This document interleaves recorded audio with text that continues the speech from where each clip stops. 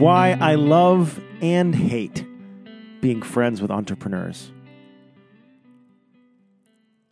Most of the entrepreneurs I know are workaholics. Workaholism is an addiction to being busy. It's a constant need for more growth, more revenue, more scaling, and like any addiction, there is never enough. Over time, it becomes an obsession, and we are driven mindlessly by the idea that somewhere in the not-so-distant future, there will be a haven, a reprieve, a time when we can, quote, not work so much, because we'll have accomplished what we set out to do. For many entrepreneurs like me, the choice to be self-employed or start our own business was a reaction to our parents' generation.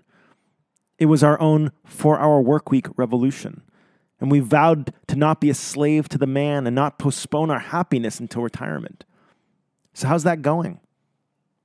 I know many business owners, some incredibly successful, but they aren't free.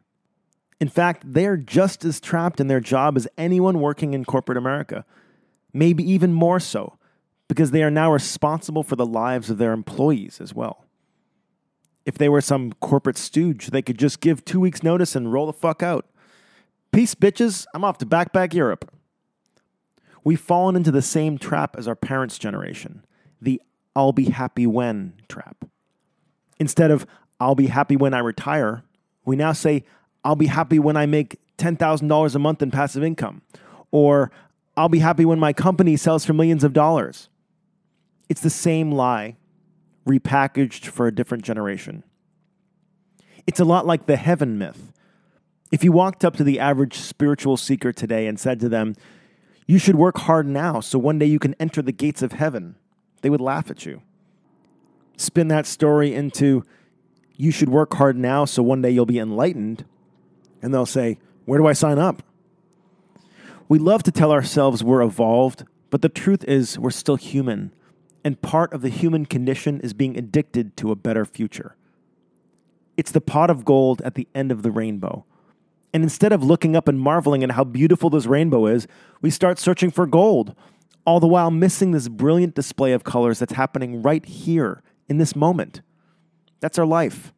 More, never satisfied with what's in front of us.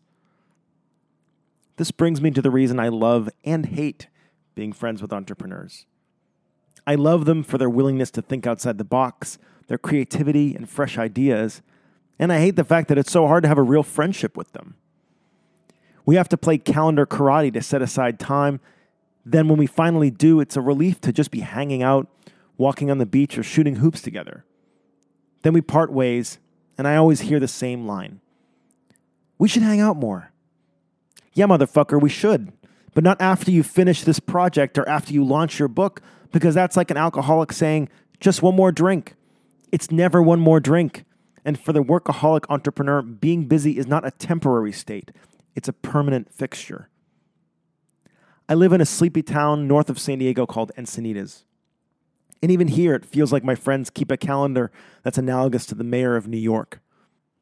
We are workaholics, and we justify it by telling ourselves we are changing the world or making an impact, when the reality is we're just as neurotic as the next overworked asshole who posts pictures of himself with his laptop at the beach. How ridiculous is it for people to post pictures of themselves working at the beach? Why does everyone think that has anything to do with happiness? Here's what that picture means to me. They aren't enjoying the beach because they're working. And if that wasn't bad enough, they can't even work because they're too busy snapping pics for Instagram. On a scale of 1 to 10, how much do you want to be that person's friend? Exactly. And yet, these are people I love and I'm close to. Because on a deeper level, we share the same values. Freedom, creativity, sticking it to the man. We love all these things, but somewhere along the way, we started compromising and strayed from the reasons we got into entrepreneurship in the first place. I'm not saying we shouldn't follow our passion, start businesses, and live the life of our dreams. But I am saying that while all that's happening, let's not forget the simple things that actually make us happy. And let's keep our friends close because we need them to keep us honest. Deep conversations, long walks for no good reason, and quality time are things I want more of. And when my friends tell me how they're scaling their company to triple their business over the next year, they may as well be saying to me, we won't be hanging out much. And that sucks. I know it sucks for me, but I also imagine it sucks for them. Because underneath that workaholic shell is a person who gets sick of staring at their computer screen all day. Underneath that facade of busyness is a person who would really just love to spend a weekend in the woods or take off to Asia for a month and live on $20 a day. And underneath my shell of pissed off blogger ranter guy is just someone who misses his friends. This has been Why I Love and Hate Being Friends with Entrepreneurs, written and read by Dave Buddha. For more, visit me at buddhism.com. And if you're enjoying this podcast and you haven't left me a rating and review yet, you should get on that because I'd really appreciate it. See you next week.